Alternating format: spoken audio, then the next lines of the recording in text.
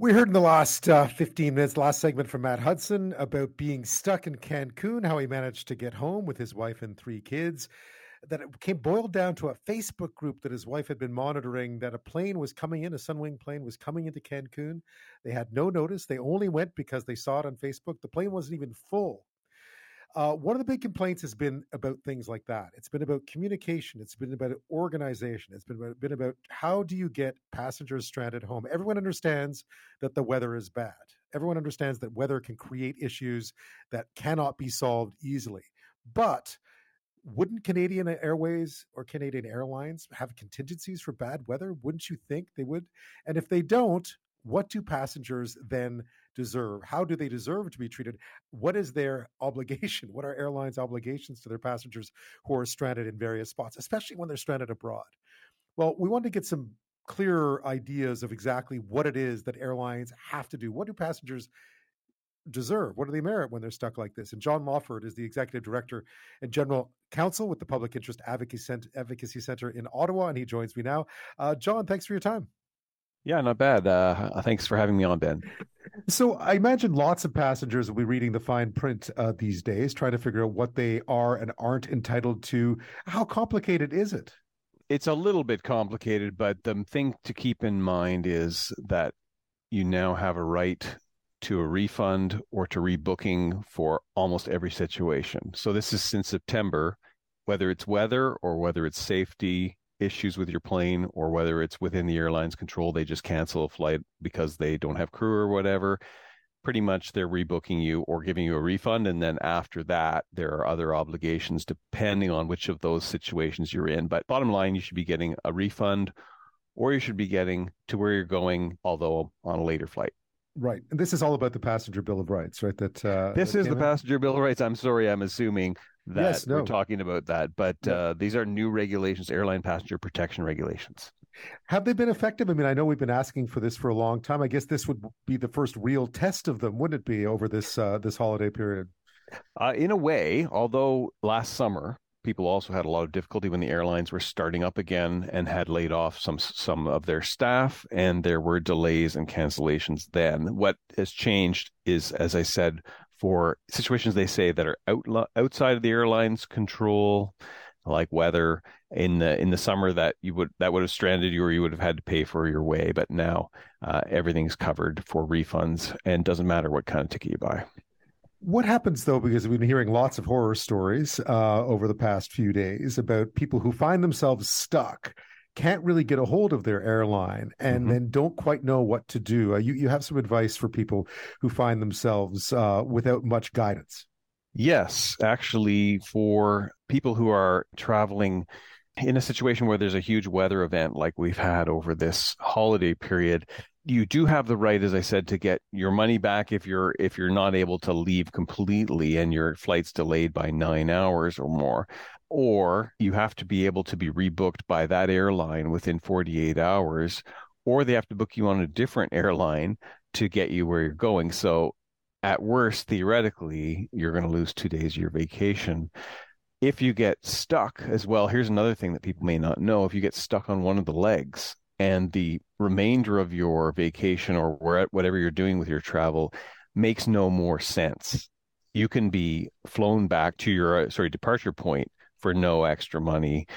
That, I think sometimes people don't know that they can turn around, and it's no fun, but you can get flown back at the expense of the airline on the next available flight. The communication issue seems to always be the big problem. It's I guess there's nothing in the Passenger Bill of Rights that says that airlines need to effectively communicate with their passengers. Well, actually, they are supposed to be advising people of the next available flights, what the situation is with your flight, and they're supposed to be transparent and have understandable language for doing that. I've heard that sometimes, the desk is not manned, but really that's the airlines adjusting to these new rules. And if people are not being informed or they don't feel that they had adequate service, that's a separate complaint. So I know people may not be thinking of doing this, but if you have some time once you're back and you're not as angry anymore, it's well worth complaining to the Canadian Transportation Agency that you were not able to even reach your airline or to get this information, because there actually is a duty on them to tell you what's going on. Now, it's not super clear. I would like to have a flow chart if I would, but the airline is supposed to help you. Yeah, I guess the demand for advice, the demand for guidance when these things happen is so great that the airlines, that all passenger services struggle to keep up. What is the difference between larger airlines and smaller airlines? I think that's come up a lot this week. Yeah, the difference is largely to do with what the larger airlines have to do for trying to get you to your destination. So for a larger airline, if they can't rebook you and get you where you're going on their airline, if they can't get you where you're going within 2 days, 48 hours, they have to put you on a different airline, even a competing airline. But that's only for the large carriers. The small carriers just have to try to put you on their airline or any affiliated airlines. So you've got less option with a smaller airline. Maybe it's worth the extra money then in some situations where you could take a larger carrier as opposed to a smaller carrier, if that's one of your concerns is in getting there. But I do find passengers don't know that for a large airline, if they can't get you rebooked for 2 days, if they offer you a flight 4 days later, you can demand to see if they can find you something on an unrelated carrier, in other words, a competitor's carrier, and you might get there a day earlier. You also mentioned, rail travel came up this holiday season because of all the problems that Via was having, specifically between Montreal, Ottawa, and Toronto. No real rights for Via Rail passengers, are there? I mean, I gather they were being given refunds, but they didn't have to. Correct.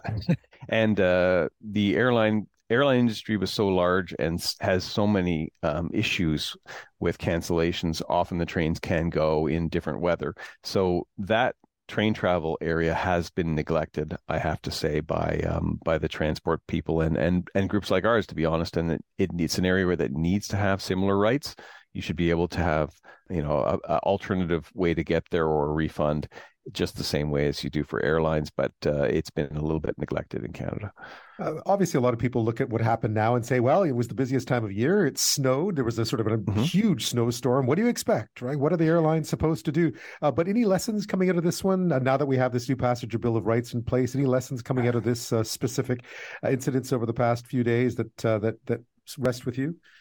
There is a hole in our regulations compared to Europe.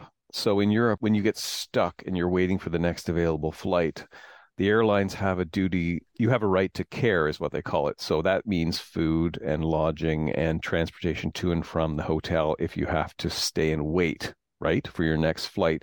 That is not required for the Canadian rules when it's due to weather or matters outside the airline's control. We argued hard to have that right to care.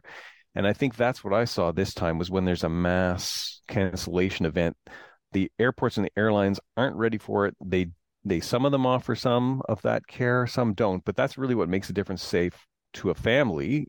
If you're traveling, sure, you might lose a day of your vacation, but if you're able to be put up in a hotel and taken to the airport and back without having to pay, and the airline has to find you a place to stay, that is a huge boost. And I think that's really missing in our regulations. So I would hope that's something that we consider because, as you say, when all airlines are canceled in a place, it's a mad scramble. And really, there's no way to get you there. And they do have this duty to rebook you or send you home if you have to abandon it. But what people are really looking for is a little help along the way.